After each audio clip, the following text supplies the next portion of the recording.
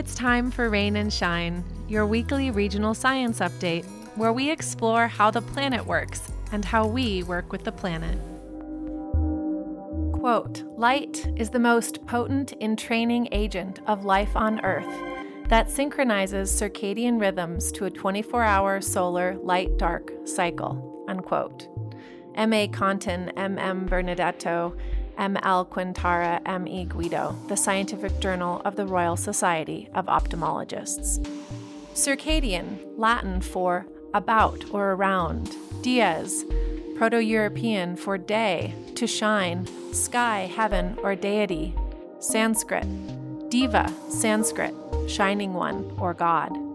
Circadian rhythms are the biological patterns, mental, physical, and behavioral of all living beings as we go around the day. When I say all living things, I mean that. From humans to birds to fruit flies to plants, phytoplankton, and microbes, these natural rhythms that follow light and dark affect every living body on Earth. In our body, specific proteins interact with cells and tissues and organs, signaling satiation, relaxation, sleep, and dozens of other essential functions. Collectively, these signals create an internal biological clock.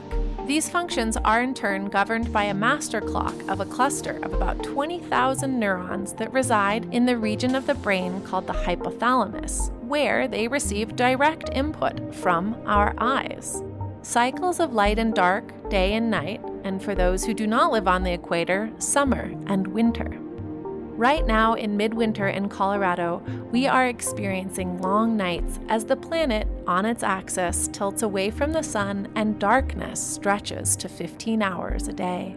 Darkness, as many of you may know, is actually critical to our health and well-being, and essential to the reproduction, migration, and survival of many insect, bird, and animal species.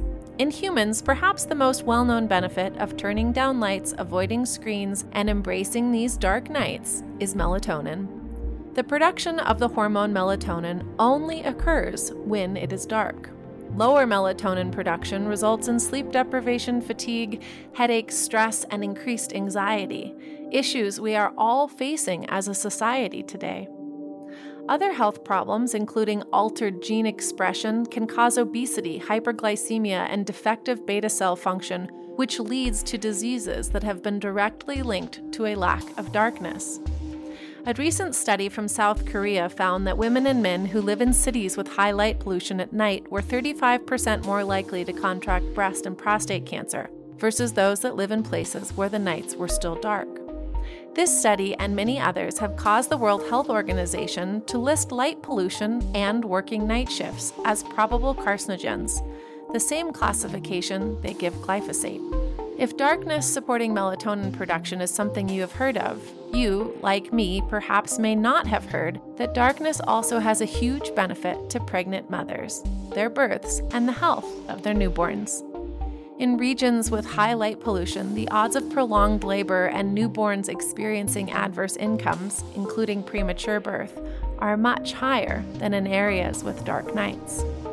In short, I think Travis Longcore and Catherine Rich in Frontiers in Ecology and the Environment said it best.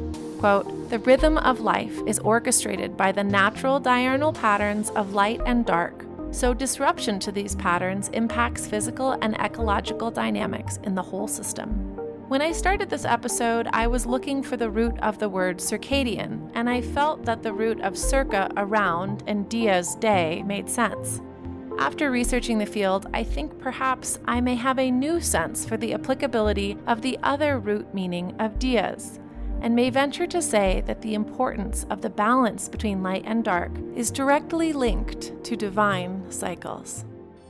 You've been listening to Rain and Shine, a production of the Learning Council, produced by Corey Stanton and written and narrated by me, Calla Rose Ostrander. To submit your nature and science questions, email us at rainshineweekly@gmail.com or visit our Facebook page. And thanks for listening.